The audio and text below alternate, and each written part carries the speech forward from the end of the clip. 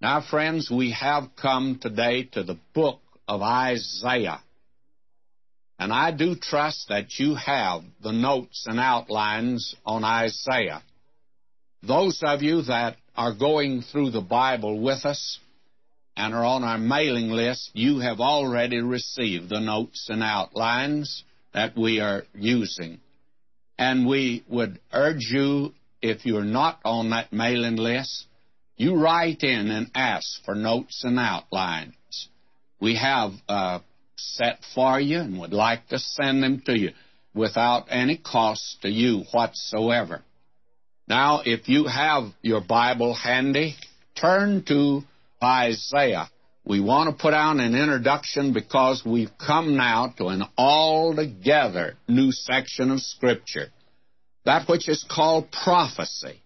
And we'll be talking about the prophet and prophecy. Now, that does not mean that we've not had prophecy before. We've had it both in the Old Testament and the New. There is prophecy as far back as in the Pentateuch, the 5 books of Moses. And we'll find also, as we're coming now to these prophetic books, that there's history, and that there is poetry, and that there is law in the prophets also. But the primary message is that of a prophet. Now, the rest of the Old Testament that we'll be looking at, and we're going to look at all of it, of course, is concerned with prophecy. That is, every one of the writers from now on through the remainder of the Old Testament, he is a prophet of God. And we today have an artificial division of the prophets, of course, called major prophets and minor prophets. And all of the prophets were in the major league as far as I'm concerned.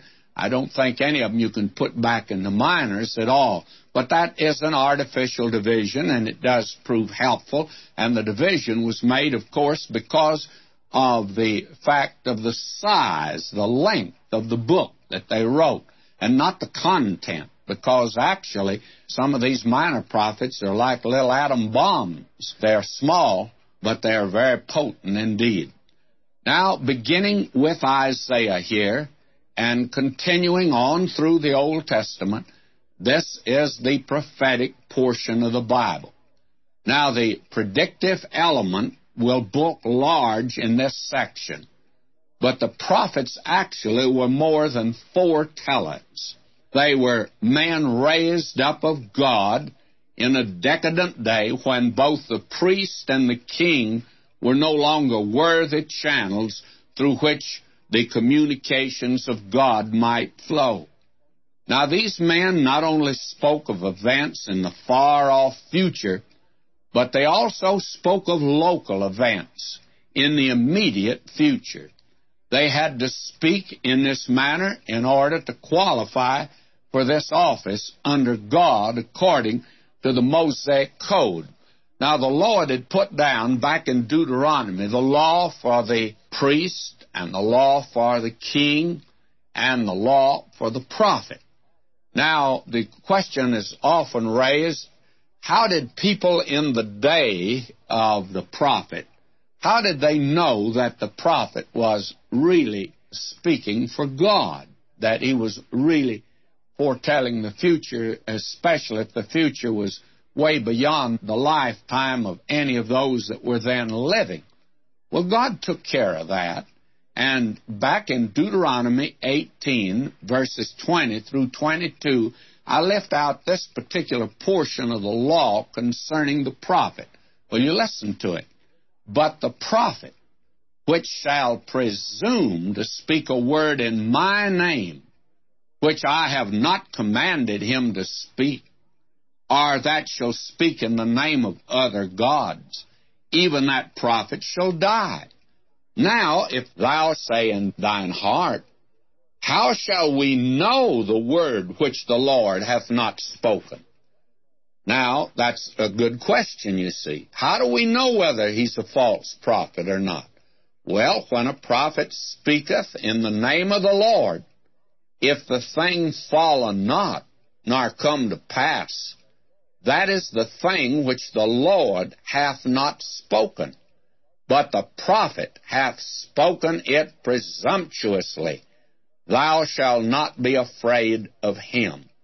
Now, a prophet would come along and make a statement, and we're going to see that here in Isaiah. He'd make a statement concerning the future, a way-off event. For instance, he made a statement concerning the destruction of Babylon. Isaiah did. Well, that's going to be quite a few years. It'll be beyond the lifetime of Isaiah. In fact, the matter is, it's going to be beyond the time of Daniel. So how do you know whether Isaiah, if you lived in that day, how would you know whether he was a true prophet or not? Well, he would have to speak into some local situation. And we're going to find out that Isaiah did exactly that. You see, he not only spoke of events way down in the future, he spoke of the coming of Christ in both his first and second coming, by the way. And how do you know that that will take place? Well, he then would speak into a local situation.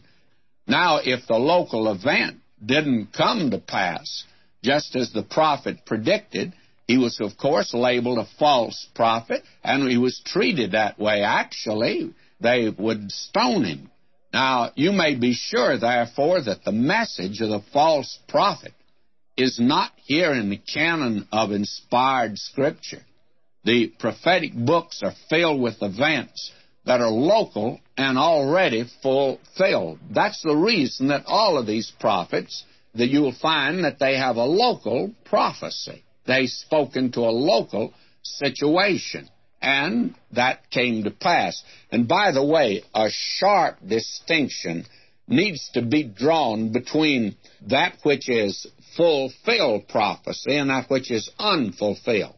When it was given, it was all unfulfilled. But a great deal of prophecy has been fulfilled. And it's a matter of record and a matter of history today.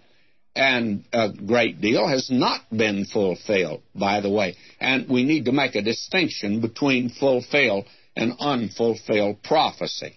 And I think, very frankly, that one of the greatest evidences of the fact that these men were speaking the words of God is revealed in the hundreds of prophecies that have been fulfilled literally.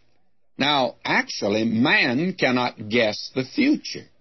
I find that the weatherman has difficulty in prognosticating the weather even for 24 hours ahead, although he has the advantage of all sorts of scientific, mechanical devices to assist him. The fact of the matter is, no weatherman that you and I listen to so intently on the radio and actually believe, he would never have survived in Israel. He'd been declared a false prophet and been stoned to death.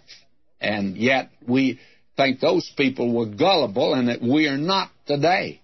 I know that I was back east in a conference, and a friend of mine, a very fine doctor down in Louisville, Kentucky, why, he and I were going to play golf on a certain day.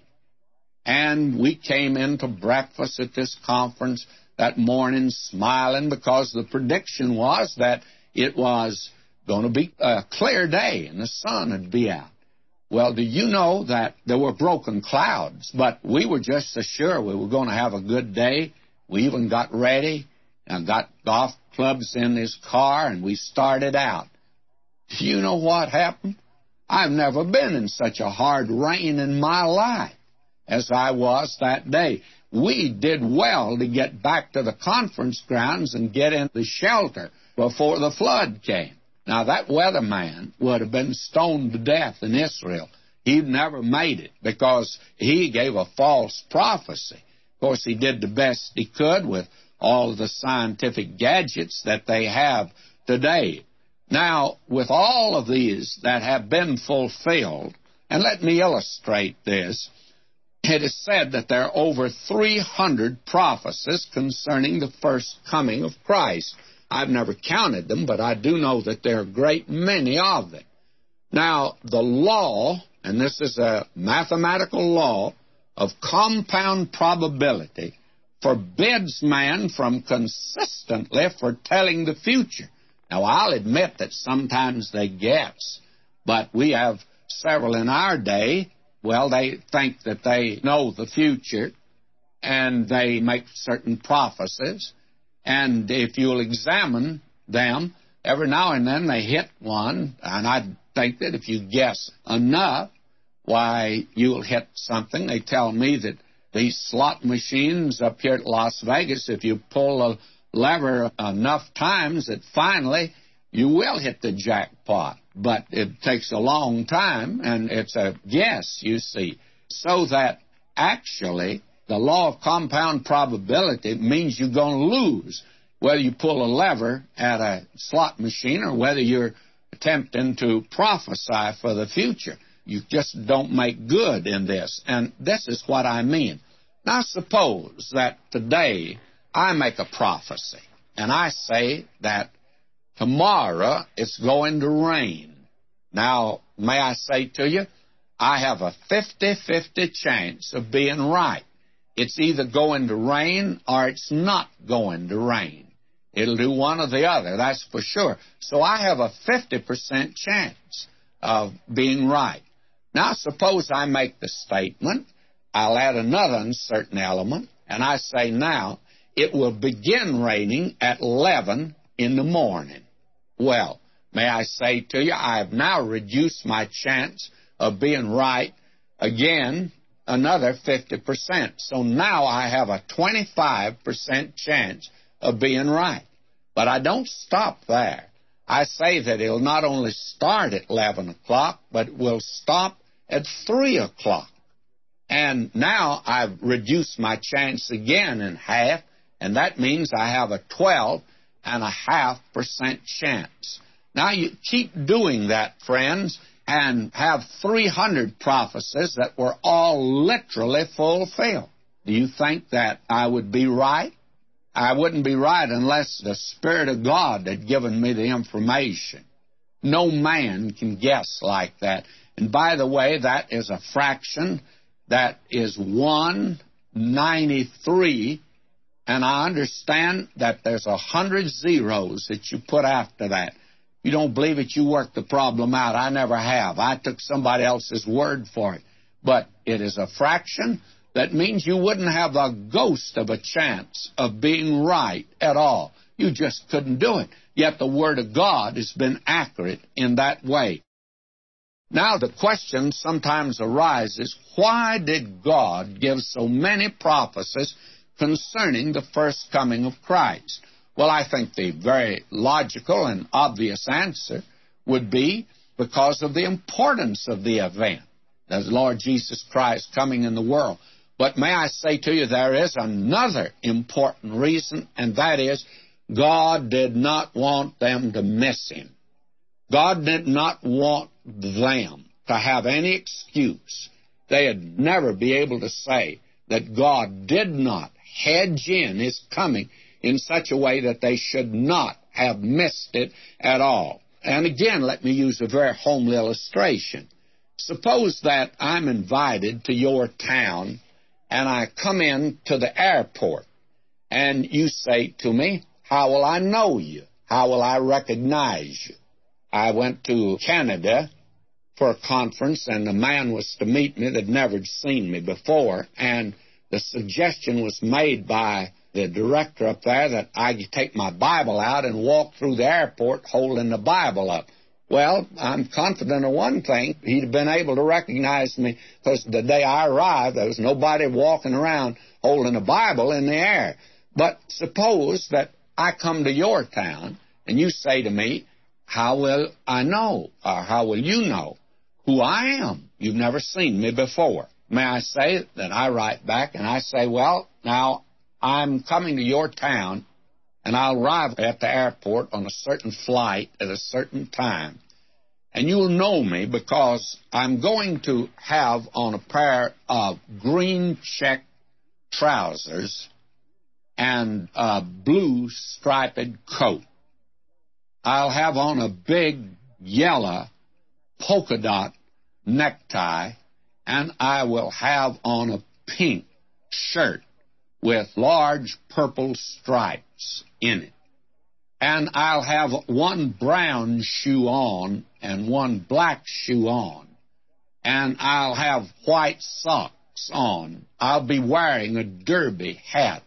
I'll be holding in one hand a cage in which there is a parrot, and the other I will be leading a chain jaguar. When you arrived at the airport, do you think you would know me? Do you think you'd be able to pick me out of the crowd?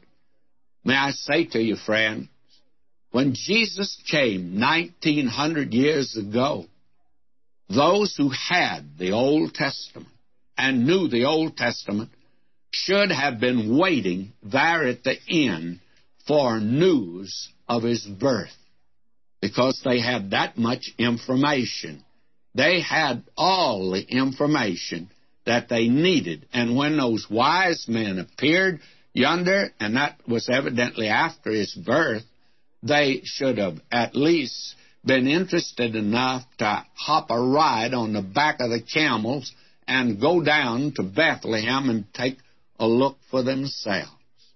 Oh, how tremendously important his coming was, and God had predicted all of these things concerning him. Now we find here in Isaiah something that I think is tremendously interesting concerning them. All of the prophets were extremely nationalistic. They rebuked sin in high places as well as low. They warned the nation. They pleaded with a proud people to humble themselves and return to God. Fire and tears were mingled in their message, and they had one of doom and gloom, but they also saw the day of the Lord and the glory that was coming. All of them looked through the darkness to the dawn of a new day, and in the night of sin they saw the light of a coming Savior and Sovereign. They saw the millennial kingdom coming in all of its fullness. Their message must be interpreted before an appreciation of the kingdom in the New Testament can be understood. The correct perspective of the kingdom must be gained through the eyes of the Old Testament prophets. Now, the prophets were not supermen. They were men of like passions as we are. But having spoken for God, their message is still the infallible and inspired Word of God. And as Peter put it in 1 Peter 1:10 and 11, of which salvation the prophets have inquired and searched diligently, who prophesied of the grace that should come unto you, searching what manner of time the Spirit of Christ, which was in them, did signify when it testified before the sufferings of Christ and the glory that was to follow. And then again in 2 Peter, the first chapter, verse 15, I begin reading there, Moreover, I'll endeavor that ye may be able after my decease to have these things always in remembrance. We have not followed cunningly devised fables, when we make known unto you the power and coming of our Lord Jesus Christ, but were eyewitnesses of his majesty. For he received from God the Father honor and glory, when there came such a voice to him from the excellent glory, This is my beloved Son, in whom I am well pleased. And this voice, which came from heaven, we heard when we were with him in the holy mount.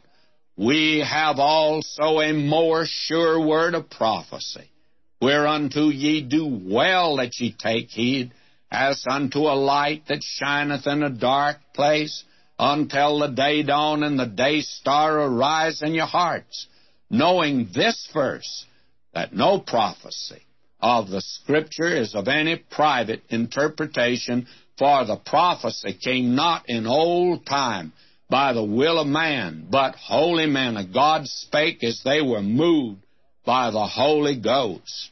It was Cowper that said, Sweet is the harp of prophecy, too sweet not to be wronged by a mere mortal touch. We are coming, friends, to a glorious section of the Word of God, prophecy. And in the Old Testament, while we will continue right to the very end in this section.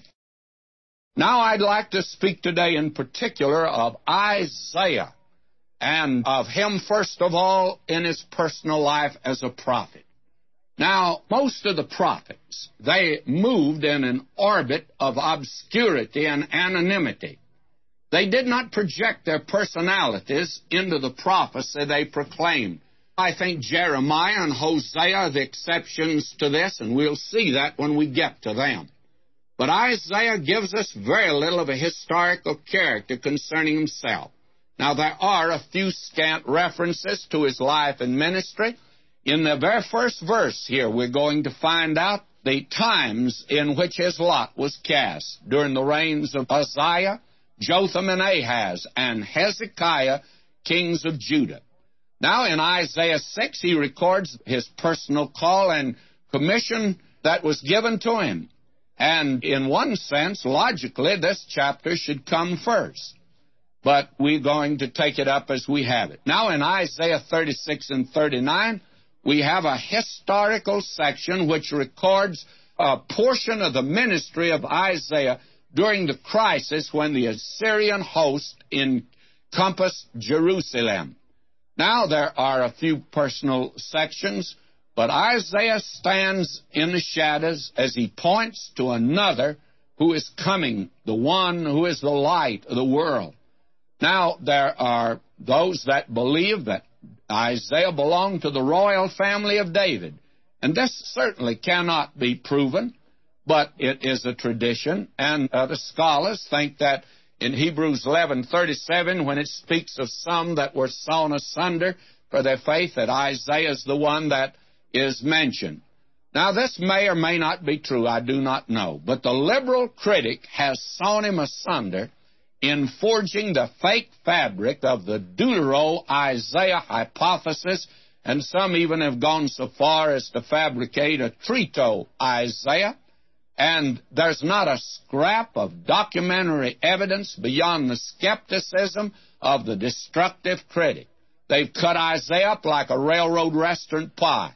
But history presents only one Isaiah, not two, nor three, but just one. And a friend of mine who's made quite a study of the Dead Sea Scrolls tells me that Isaiah is the one that they have worked with probably more than any other part of the Dead Sea Scrolls, and there's a great section of Isaiah there.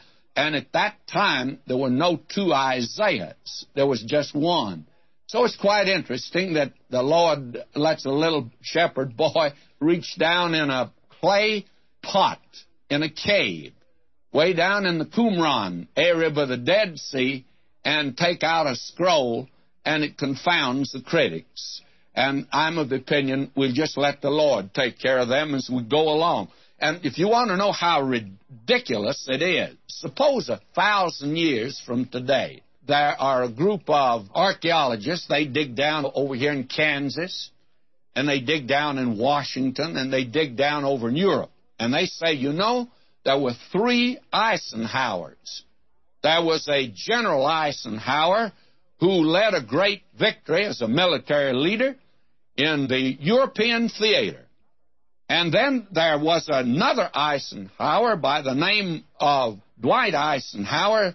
He was President of the United States. He was elected in 1952 and 1956. And still there was another Eisenhower. He was an invalid and a victim of a heart attack in a serious operation of ileitis. And somebody says, well, that's the most ridiculous thing that I've ever heard. Well, when I hear them talk about 3 Isaiahs, I feel the same way about it. Now, in Isaiah the prophecy, we have here a striking similarity to the entire Bible, and if you just make a comparison, it's rather remarkable. In the Bible, we have 66 books. In Isaiah, we have 66 chapters. In the Old Testament, we have 39 books. In the New Testament, we have 27 books. In Isaiah, the first 39 chapters, you have the government of God, and the emphasis is upon law. And the last 27 chapters, we have the grace of God, and there the salvation of God. There are 66 direct quotations from Isaiah in the New Testament. Some have found 85, and allusions to Isaiah in the New Testament. 20 of the 27 books of the New Testament quote from Isaiah. 12 books of the New Testament have direct quotations. Isaiah is woven into the New Testament as a brightly colored thread is woven into a beautiful pattern. Isaiah is discernible and conspicuous in the New Testament.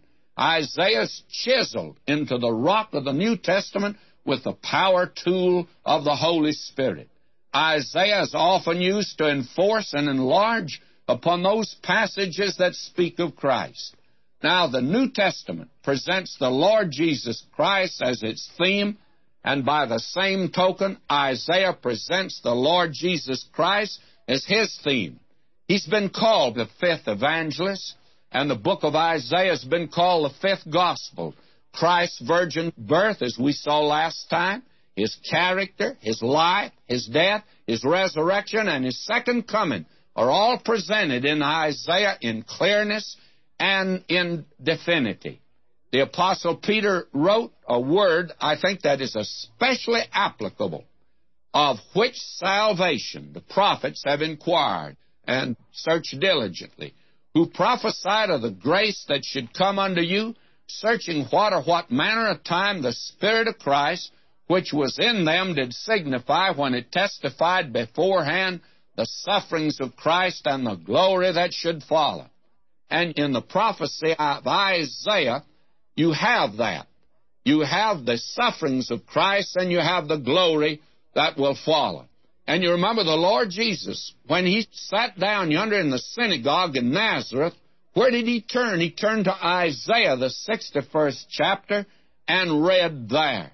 And in this book, we're going to find a great deal of fulfilled prophecy.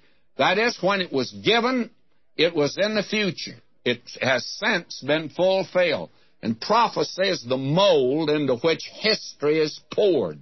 And we find that's going to be true in this book as we get into it. It's a thrilling book. It's a very wonderful book. Now, as we come here to the first section and the first 35 chapters here, have to do with judgment, the judgment of God. And we have here a historic interlude in chapters 36 through 39. And then we have salvation as the theme in chapters 40 to 66. Now you have in chapter 1 the solemn call to the universe to come into the courtroom of heaven to hear God's charge against the nation Israel. And if you listen to it, you will find out that it puts down the principles and the basis on which God judges nations. Now, God raises up nations and he puts them down.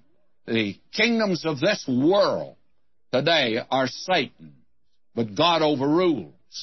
And he has permitted great nations to come up and permitted Satan to use them. But when in God's program the time comes to move them off the stage, he moves them off. And as you come down the highway of history, you will find many along the way. Even his own people today are a testimony to the fact that God rules in the nations of the world and in the affairs of this world. Now, we want to note here in the first chapter, and by the way, I should pause and say this.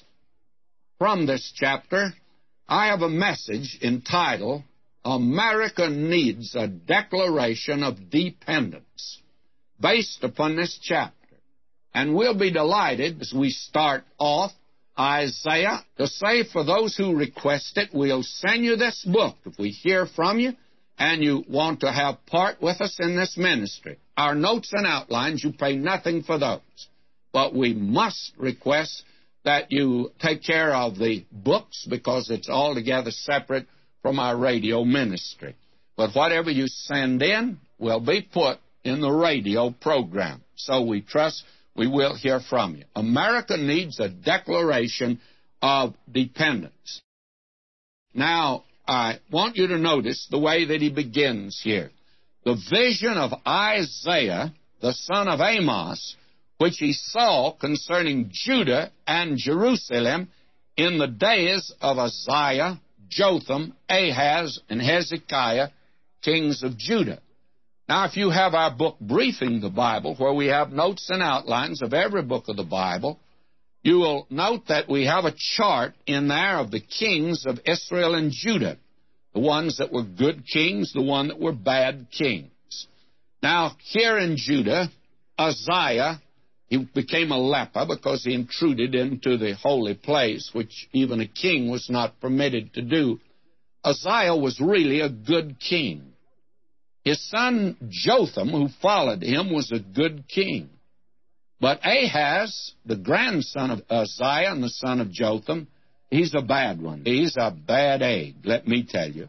And then Hezekiah was a good king. Although he asked that his life be prolonged, it was, and I think probably that was a mistake, because the bad things that took place, not that he did any bad things, but the things he did certainly worked out not for the good of the kingdom, but actually for the undoing of the kingdom.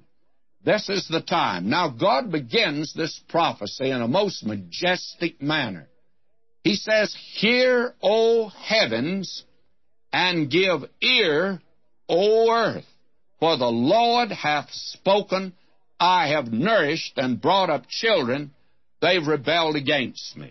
Now, God is calling the world, if you please, to come into the courtroom and become a spectator and listen to him as he tries his people. And that's quite interesting, because if you go back to the 32nd chapter of Deuteronomy, at verse 1, God at that time, when he was ready to put them in the land, he says, "Give ear, O ye heavens, and I will speak, and hear, O earth, the words of my mouth." And then God put down the conditions on which he was putting them in that land. And actually, he'd given them the land, but their occupancy of it depended upon their obedience to him. And now, after 500 years, he says, "I have nourished and brought up children, and they have rebelled against me." They've rebelled against me. His charge is rebellion, and the condition on which they are to be in the land is obedience to God. And now they have disobeyed, they have rebelled against him, and according even to the Mosaic law, that when a man had a rebellious son, he was to be stoned to death. So the charge is a serious charge here that God brings against these people. Now, the reason that when the Lord gave that parable of the prodigal son, and it's probably one of the most familiar stories, and that of the Good Samaritan, of any that have ever been told. But the thing that made it such an exciting thing in Christ's day was the way that he handled it. He said that this son was not stoned to death.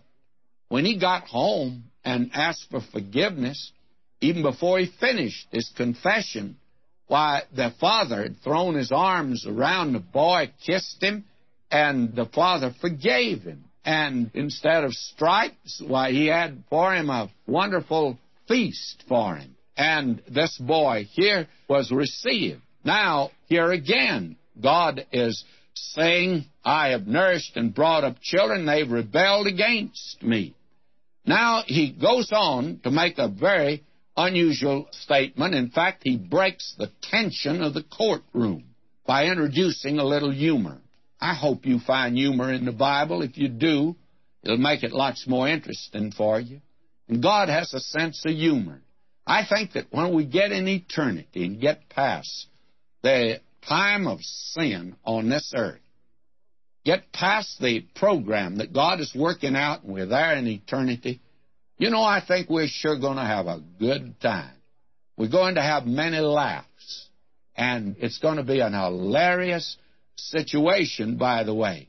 And it doesn't hurt as you go through today as Christians to have the right kind of humor. And God has put a lot of it in the Bible. At least I find a lot of it in the Bible. And I had a dear lady that was a member of my church. She shook a bony finger under my nose. Every time I'd find humor in the Bible, she'd make a trip down in front. And she'd say to me, "You're being irreverent to find humor in the Bible." Well, I didn't know about being irreverent. I didn't think I was, but I sure found humor. And I only wish she could. She's since gone on to be with the Lord. And I do hope that she's had a couple of good laughs, because she sure never had them down here. In fact, the matter is, she looked like, well, she acted like she was weaned on a dill pickle. And she looked like she'd just eaten a green olive. But she never found humor in this life. In fact, I don't think she enjoyed the Christian life God wants us to. Now, will you notice? God says the ox knoweth his owner, and the ass his master's crib. But Israel doth not know, my people doth not consider. Now, the ox knows his owner, and the ass, this little long-eared donkey, he knows his master's crib. Now, these two animals, friends, do not have a reputation of being very intelligent. In fact, their IQ is not very high. And you just don't find many of them around the ox. Well, you hear somebody say today the expression, he or she's dumb as an ox. Well, an ox must not be very smart. And then that little long-eared animal, you know, he has no reputation for being an intelligent creature. And you never saw one of them with a Ph.D. degree, I guess. Well, I'll have to back up. I have met a few that have a Ph.D. degree, by the way. But this little animal doesn't have very much of a reputation. But do you know that this little animal's got sense enough to know who feeds him? The ox knows his owner. He knows who feeds him. And the little donkey knows his master's crib. When I was pastor in Texas, there was a vacant lot across from the church, and there was a very poor man. Never saw a man have as many patches on his overalls as he did. He'd bring a little donkey, a little burro, and he'd tether it in that vacant lot to eat the grass. And all the boys, and girls for that matter, in the neighborhood would go over and ride the little animal, including the preacher, by the way. I'd go over there and get on his back. He paid no attention to any of us. But late in the afternoon, when the owner came for him, that old man come tottering along. That little donkey would prick up those long ears, and he knew his owner. He knew who was going to feed him that night. But you know, there are a lot of people today, they don't know God feeds them. They do not recognize him at all. It's like the story that I've told you about the little boy that was going next door for his first trip away from home on his own. And he just couldn't wait to get over there. His mother had to hold him back, but at 5 o'clock she dressed him and he made a break for it. He went over there and everything was new. And they sat down at the table, and these people where he visited, they were not Christians. But his home was a Christian home. He was accustomed to bowing his head and somebody would return thanks. So he just bowed his head as a matter of habit. But he noticed things were being passed, and he didn't want to miss a thing. So he opened up his eyes and looked, and he didn't have any inhibition. So finally he says, "Don't you thank God here for your food?" And they were a little embarrassed, and they said, "No, we don't." He thought a minute. He said, "You're just like my dog. You just start in." There are a lot of people like that today. Oh, there are multitudes of people just living like an animal. And my friend, God said that of his people. He says, you know, the ox knows his owner. The ass his master's crib. But my people, they do not know. And today we hear about man has descended from an animal. My friend, who said he has? He acts like one today. In fact, animals are smarter. Maybe instead of we descended from an animal, maybe an animal descended from us and has evolved into something better than we are. Oh, my friend, man today drops pretty low. I think this was quite a sharp thing that the Lord said as he opens up court. He's called the whole world in. And he says now, this is my general charge. Now he's going to be specific, and he's going to offer his charge in a very specific way. In verse 4, will you listen? Ah, sinful nation. They're his people. A people laden with iniquity. And that word laden with iniquity throws a world of light upon that invitation that when the nation rejected him, that is the Lord Jesus, he gave this personal invitation. He said, "Come unto me, all ye that labor and are heavy laden." Laden with what? Well, laden with sin. A people laden with iniquity. A people laden. "Come unto me, all ye that labor and are heavy laden, and I'll rest you." And that's the rest of redemption. Now he says here, a seed of evildoers, children that are corrupters. They have forsaken the Lord. They have provoked the Holy One of Israel under anger. They are gone away backward. Now, this is a tremendous opening because it reveals God in the courtroom of His universe. He's called all of His created intelligences to hear that what He's going to do is just and right.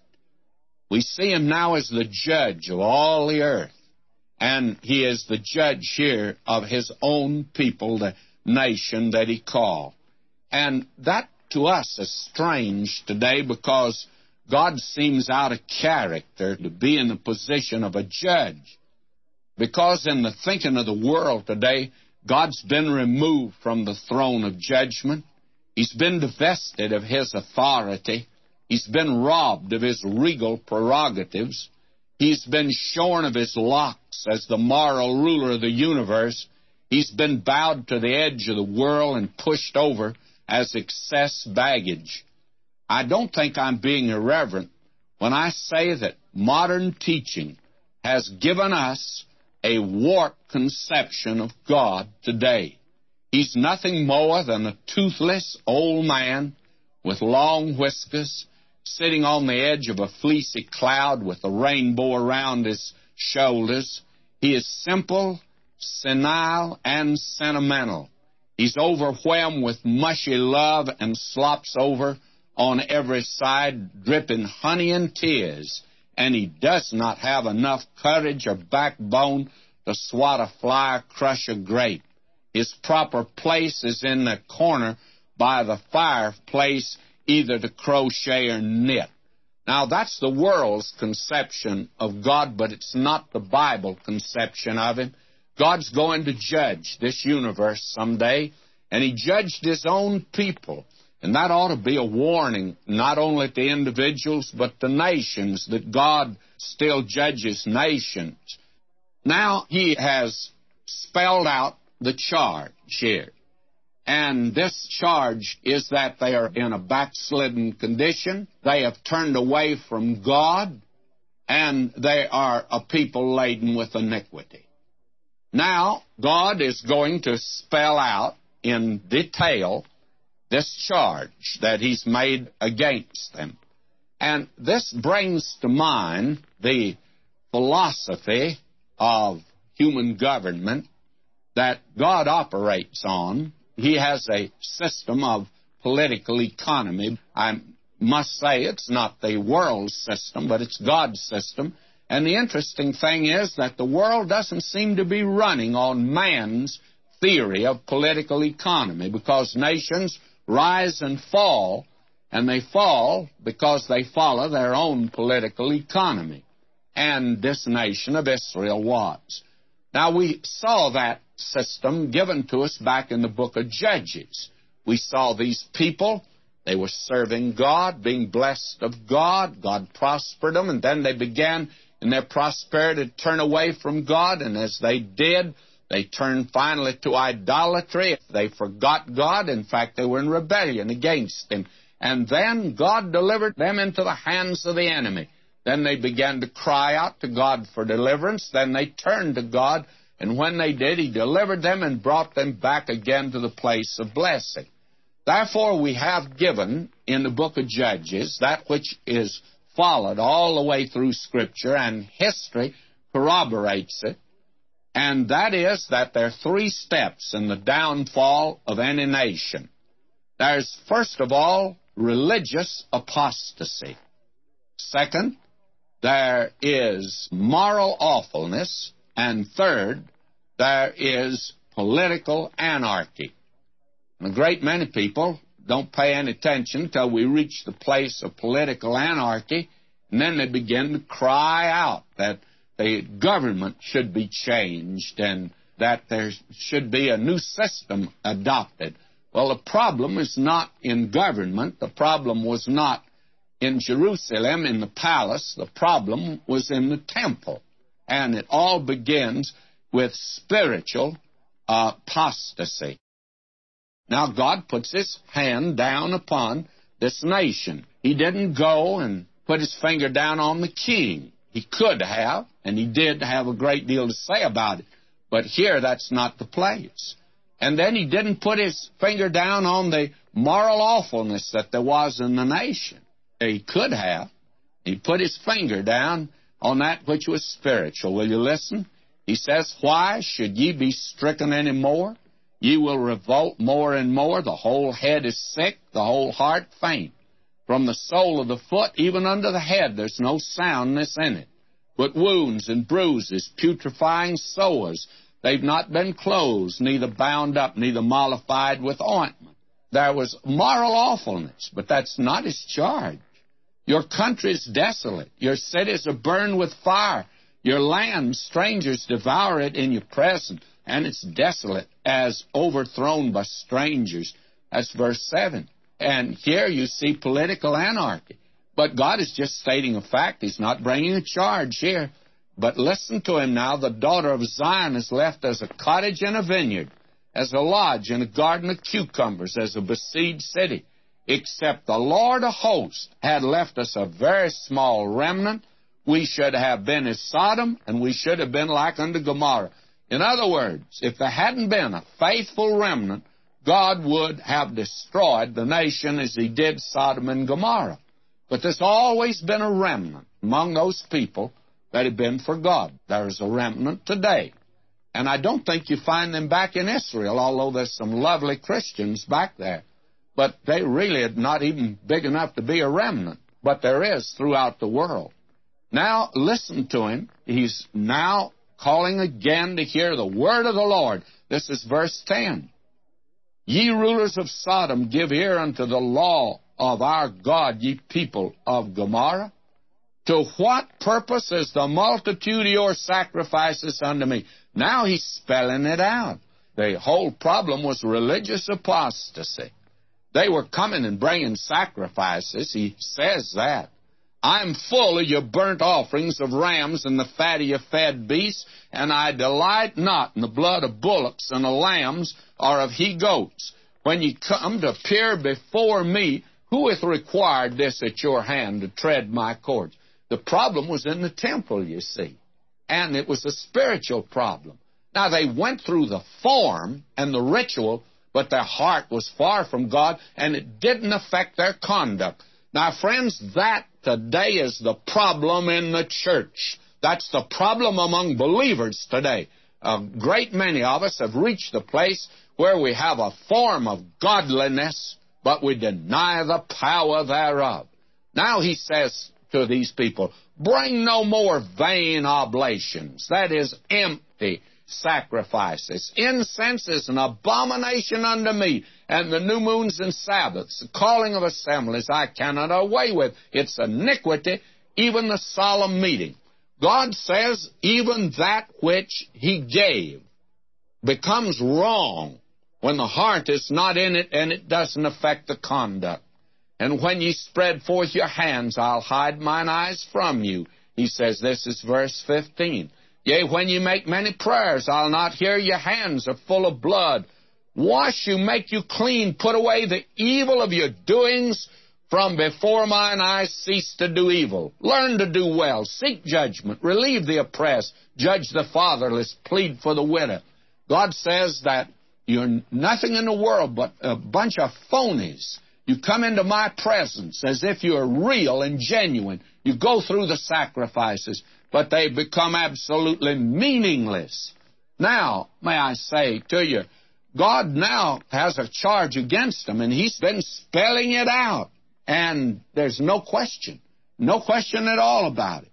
Now, the problem was there which was spiritual or religious apostasy for these people.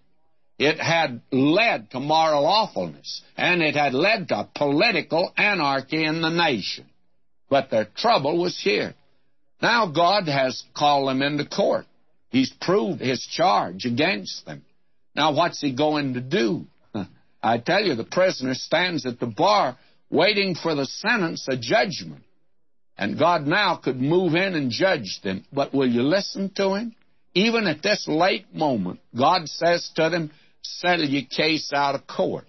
God says, don't go into court with me because you're going to lose. You're bound to lose.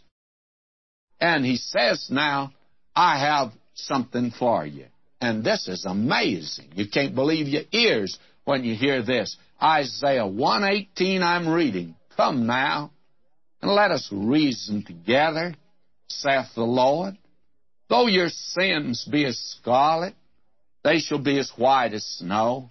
Though they be red like crimson, they'll be as wool. God says to them, settle your case out of court. And you remember that was the thing that he said to his people, the Lord Jesus did. He says, agree with your adversary in the way. Don't wait till he takes you into court. God says, settle your case out of court. And God says, I have a secret formula. I have a private prescription. And it'll take out sin. Though your sins be as scarlet, they'll be white as snow. They'll be red like crimson, they should be as wool. What is that? That's the blood of Christ. The blood of Jesus Christ, God's Son, just keeps on cleansing us from all sin. And God says, agree with your adversary quickly whilst thou art in the way with him. And God says, I have a charge against you, but I can take my divine alchemy. And you want to know where you find that? In the 53rd chapter of Isaiah, when you see the crucified Christ. Now, may I say to you that this is God's charge against his people. And this is the basis on which now he's giving them an opportunity to turn to him. And if they will turn to him, he'll preserve the nation. And he's going to give them now almost 100 years. And then they don't turn to him. They don't change their ways. And then he'll send them into captivity. Now, that's the interpretation of this. Now, it has an application. Here's a good example of interpretation and application. I have a little book, and the title of the little book is America Needs a Declaration of Dependence. It's based on this passage of Scripture. Now, we have today, I think, the same thing that you have here. You have, first of all, in this country, political anarchy. I don't think there's any question about that. I think it's obvious by now, friends, that men cannot solve the problems, not only this nation and certainly not of the world, and we want to solve the problems of the world. But we have seen that this is the way that a nation goes down. This is the way this nation did. It's the way that Rome went down and all other nations. Gibbon, he gives 5 reasons for the decline of the Roman Empire. 5 steps downward. Will you listen to them? He says, first, the undermining of the dignity and sanctity of the home, which is the basis of human society. Second, higher and higher taxes, the spending of public money for free bread and circuses for the populace. Third, the mad craze for pleasure, sports becoming every year more exciting, more brutal, more immoral. Fourth, the building of great armaments when the great enemy was within, the decay of individual responsibility. And fifth, the decay of religion, fading into mere form, losing touch with life, losing power to guide the people. Now, if you go through this, you'll see the 3 steps downward. First of all, there is spiritual apostasy. Second, moral awfulness. And third, political anarchy. It was Clinton Rosita, who was professor of American institutions at Cornell, who said, speaking of our nation, in our youth, we had a profound sense of national purpose which we lost over the years of our rise to glory. James Reston in the Wall Street Journal, and this was some time ago, made this statement. He made a distinction between the statements of public men in Washington, what they say in public and what they say in private. He says in public they talk about how optimistic and wonderful the future is, but the private conversations of thoughtful men here in Washington are quite different. For the first time since the war, one begins to hear of doubts that mortal men are capable of solving or even controlling the political, social, and economic problems life has placed before them. Now, friends, that was several years ago. Where are we today? Now, as America is being looked at today, I'm not just giving you the viewpoint of a wild-eyed fundamental preacher, for that's what I am, but I'm not wild-eyed, I hope. Dr. Seagrave Singer, he's professor of history in Salisbury, North Carolina. He says the American dream is vanishing in the midst of terrifying realities and visible signs of decadence in our contemporary society. You go back in our political history, and you can see today that there is this deterioration. But I don't think God would put his finger down on Washington. What about moral awfulness? Well, I could bore you with a great many statistics in this connection, but all you have to do is read the paper today. And way back in 1952, and this has been going on some time, they gave these alarming statistics. That at that time there were 15 million sex magazines that were read monthly by a third of the nation. What about it today? 3 times as many criminals as college students. How about that today? And many of the college students have turned criminal. 1 million girls infected with social disease. And I understand that 1 out of 4 that graduate from high school in Southern California are infected with it today. We've come a long way since these days, and these were terrible. 100,000 girls enter white slavery each year. 1 million babes born in illegitimacy yearly. 2 out of 3 marriages end in divorce. And now in Southern California, the divorces equal the marriages. 45 suicides every day. 1 murder every 40 minutes. Now I think it's 40 seconds. 1 major crime every 18 seconds. 100,000 unapprehended murderers walk the street. That was in 52. 21-year-olds represent the largest criminal group. That was in 52, but today it's the 18-year-old group. And I tell you that there has been that step down in moral awfulness, but I don't really think God would put the finger there. Move on down to spiritual apostasy. What about that today? The very interesting thing is Dr. Walter Tunks of the University of Akron made this statement. In the last 6,000 years, there have been 21 civilizations, and every one of them has gone on the rocks precisely at the point where they let God go. And the Wall Street Journal had an editorial during the time of the Depression, and this is amazing coming out of that journal.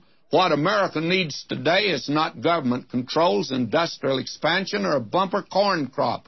America needs to return to the day when Grandpa took the team out of the field in the early afternoon on Wednesday in order to hitch them to the old spring wagon into which Grandma put all the children after she washed their faces shining clean, and they drove off to prayer meeting in the little white church at the crossroads underneath the oak trees where everyone believed the Bible.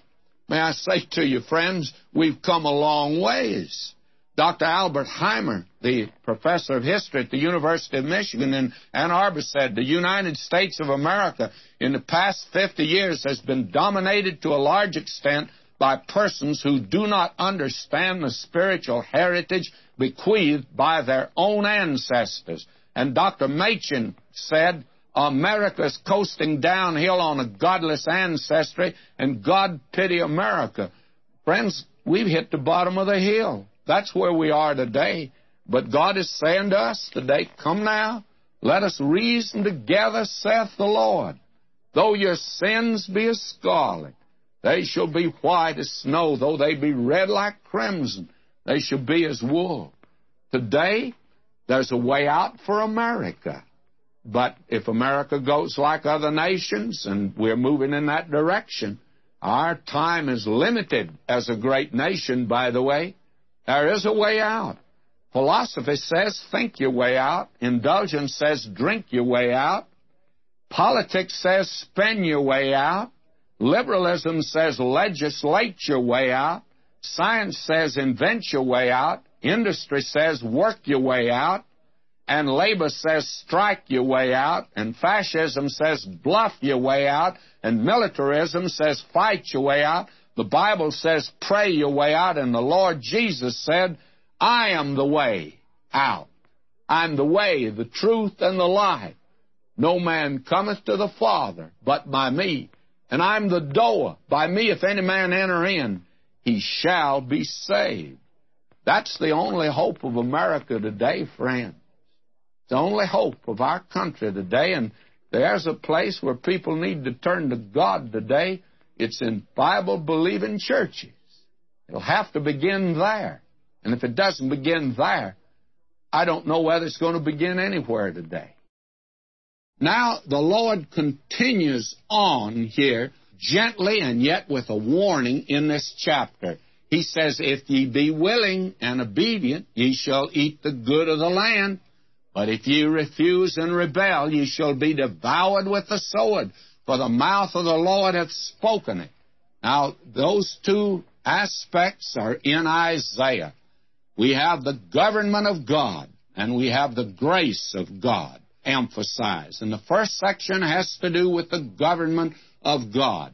Now, during the remainder of this chapter, why God is attempting to woo them back to himself, but also he's giving them the warning. And he says, verse 24, therefore thus saith the Lord of hosts, the mighty one of Israel, I will rid myself of mine adversaries, and avenge myself of mine enemies. And I will turn my hand upon thee, and thoroughly purge away thy dross, and take away all thy tin. And I will restore thy judges as at the first. And he said, afterward thou shalt be called the city of righteousness, the faithful city. Zion shall be redeemed with justice, and her converts with righteousness. But he goes on to say, and the destruction of the transgressors and of the sinners shall be together, and they that forsake the Lord shall be consumed. You see, there's the warning there also. For they shall be ashamed of the oaks which ye have desired, and ye shall be confounded for the gardens that ye have chosen. Now, that has to do with idolatry. The idols were put under the oak trees, and around them a garden was planted. He says, for ye shall be as an oak whose leaf fadeth, and as a garden that hath no water. And the strong shall be as a wick, and the maker of it as a spark. And they shall both burn together, and none shall quench them. We feel like today that God has been misrepresented in the sense that he loses his temper, and that he breaks forth in judgment and flails away upon his people. That's never the picture. The picture is that your sin is like a wick, and when you continue in sin, why, the judgment comes of itself. That sin brings upon itself that judgment. And you remember the Lord Jesus made the statement in his day that the spark and the fire would come and destroy. It naturally follows. If you're going to put the spark of sin, the fire will follow. Or be not deceived, God is not mocked. Whatsoever a man sows, that shall he also reap. Now we come to chapter 2, and we have here a prophecy concerning the last days and the kingdom and the great tribulation period. And we begin in chapter 2 and go through chapter 5, and that constitutes actually one prophecy. That means that you have in this section here 2, 3, 4, and 5, in 4 chapters, we have one great prophecy. And it concerns the nation Israel in the last days. And I'd like for you to notice something here that's very important. He says that it concerns Judah and Jerusalem. And I think he's including, as he makes it clear as we move on down, that he is speaking of all of the 12 tribes of Israel. God thought of them as one, and he intends for all 12 tribes to be brought back together again. And so what you have here is a prophecy concerning Judah and Jerusalem. And we're not talking about the church. There's no way in the world of making this applicable to the church. To begin with, Paul says that the church was a great mystery, you remember. And now that it's being revealed, that God today is bringing a message to the world through the church. But the church is to be removed from the world. And this looks beyond the time of the church and looks to the day when God will begin to move in a new way. And that is the Great Tribulation period. And that will be the time that he sets up his kingdom at the end of the Great Tribulation period. Now, Paul makes that clear over in Romans 16, verse 25. He says, "Now to him that is of power to establish you according to my gospel and the preaching of Jesus Christ according to the revelation of the mystery which was kept secret since the world began."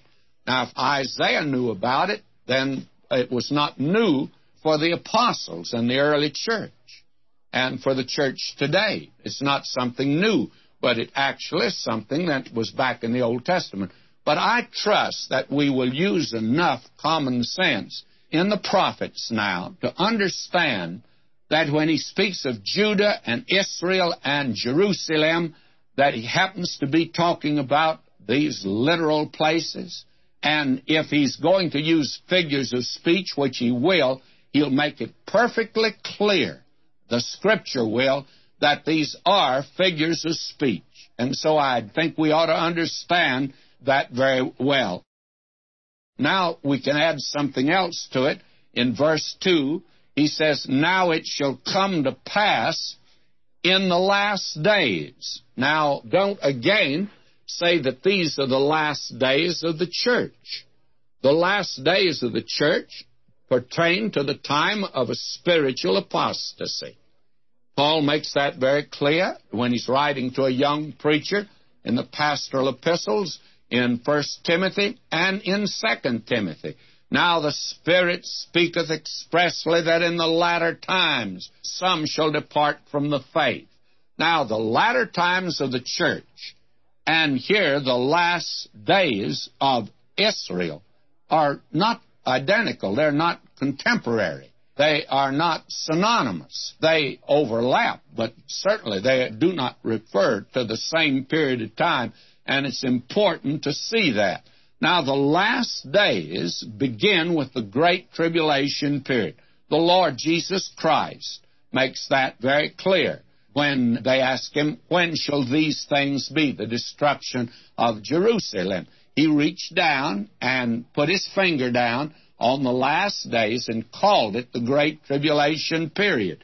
Now, the Great Tribulation period ends by the coming of Christ and the setting up of his kingdom.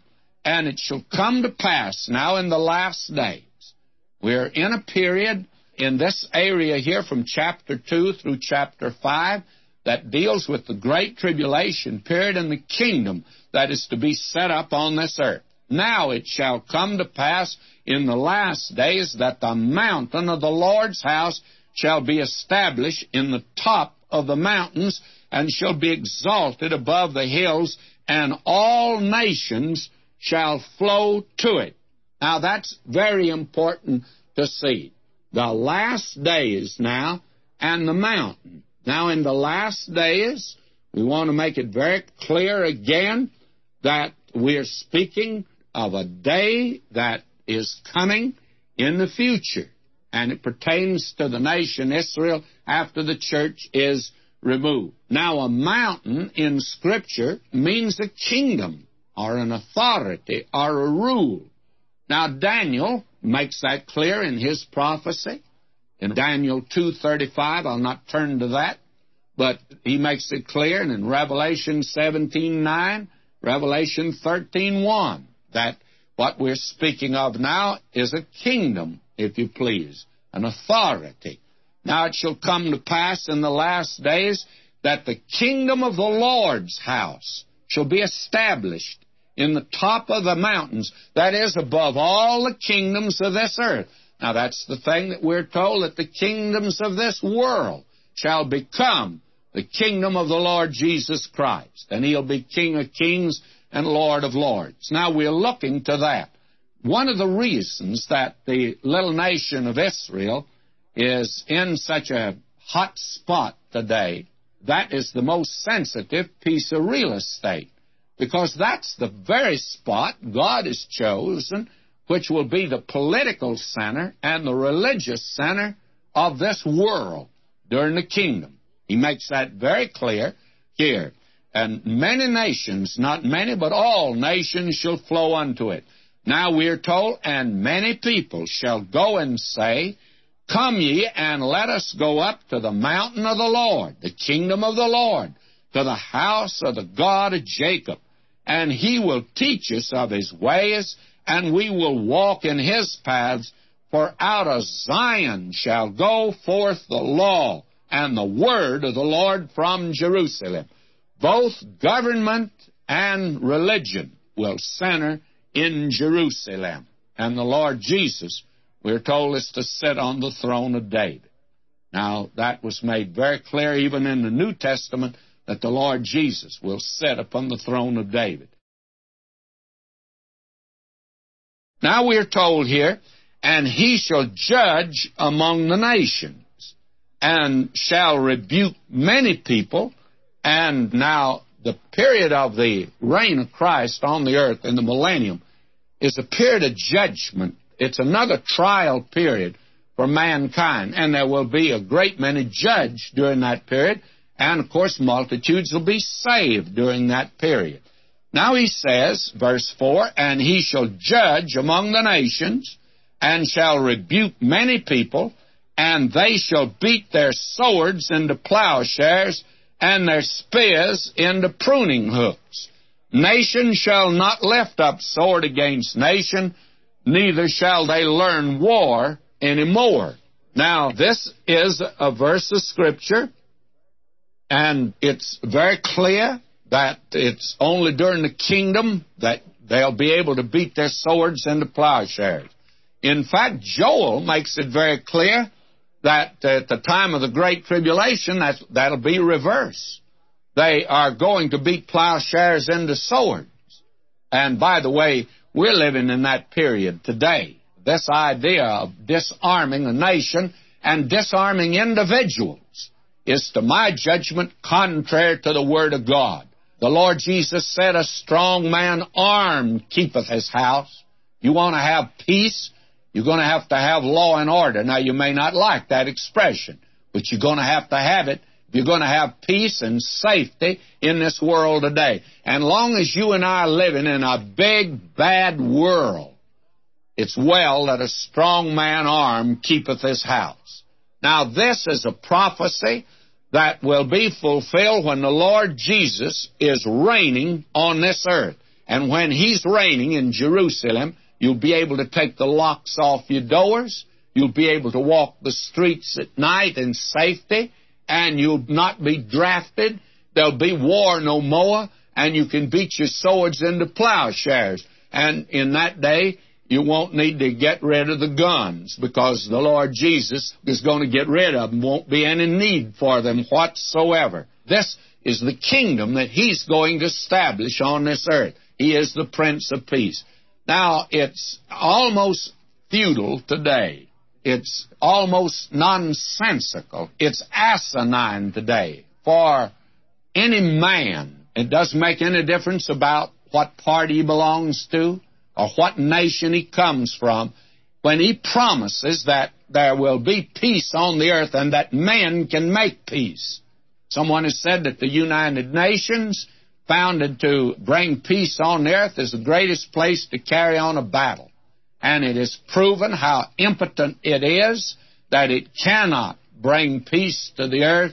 It only has increased dictatorship upon the earth, and we do not have peace today. Now, I'm not entering into any political argument. What I'm trying to say is that if you're a child of God and you get your thinking cap on and begin to think God thoughts after Him, you'll find out that you're living in a big, bad, evil world. And if you think that we're living in a world when you're going to have the brotherhood of man and all that type of thing, absolutely that you are entirely wrong, because man is not going to be able to bring peace on this earth. Man is not even capable of bringing peace on this earth. And that will not come as long as sin is in the heart of man, and man with overweening ambition want to rule over other people. That is today actually a horrible thing, of one man ruling over man, wanting to be the one at the top. My friend, I say to you that that's the thing that brings about wars. James says that. Now he says, O house of Jacob, come ye, and let us walk in the light of the Lord. Now, in view of the future, that this is coming, then today we should walk in the light of the Lord. This is the only way of peace. And when you leave God out, you'll never have peace on the earth. Now, he goes on to say, Therefore thou hast forsaken thy people, the house of Jacob, because they be replenished from the east, and are soothsayers like the Philistines, and they please themselves in the children of strangers. Their land also is full of silver and gold, neither is there any end of their treasures. Their land is also full of horses, neither is there any end of their chariots. Their land also is full of idols. They worship the work of their own hands, that which their own fingers have made.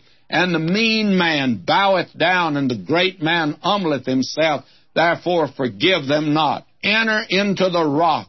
Hide thee in the dust for fear of the Lord, and for the glory of His majesty. Now he goes on to say, the lofty looks of man shall be humbled, and the haughtiness of men shall be bowed down, and the Lord alone shall be exalted in that day.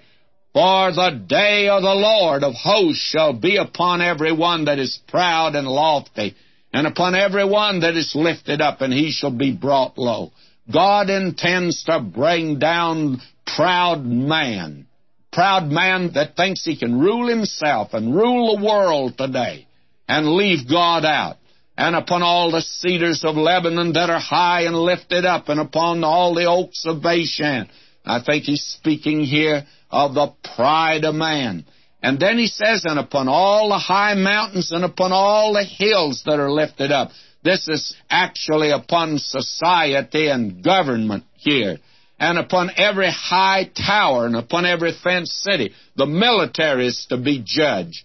And upon all the ships of Tarshish and upon all pleasant pictures.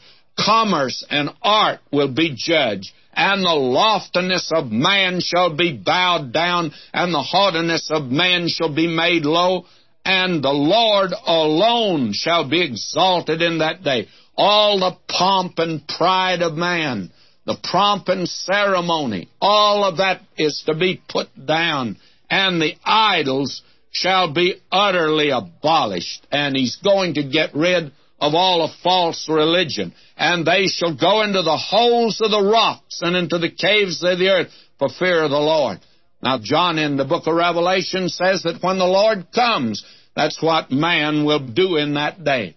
You and I are living in a world today that's governed and is thinking. And all you get on TV is nothing in the world but that which has to do with political economy and government and commerce and art and the pomp and pride of man and the religion of man, if you please. All of that is to be brought low, and the Lord Jesus Christ is to be exalted on this earth. He has not given His place today in government, or in society, or in business, or in art, or in the pomp and ceremony of the world.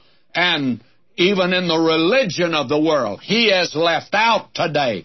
My friend, He's coming someday, and when He comes, they're going to all make for the caves of the earth. Now, I don't know whether man is ever a caveman or not, but he's sure going to be one in the future. He's going to make it back to the cave. In that day a man shall cast his idols of silver and his idols of gold, and he'll go into the clefts of the rock. And now his message is, cease ye from man, that's verse 22, whose breath is in his nose, for wherein he's to be accounted of. Don't put your confidence in man. Did you know you and I exhale, but we don't know whether we're going to inhale the next breath? That's all man is today. Just a little breath. He misses one breath, and he's through. He's out of the picture. And multitudes today, heart trouble hits them just in a moment, and they disappear from the earth's scenes. Don't put your confidence in man. Put your confidence in Jesus Christ today.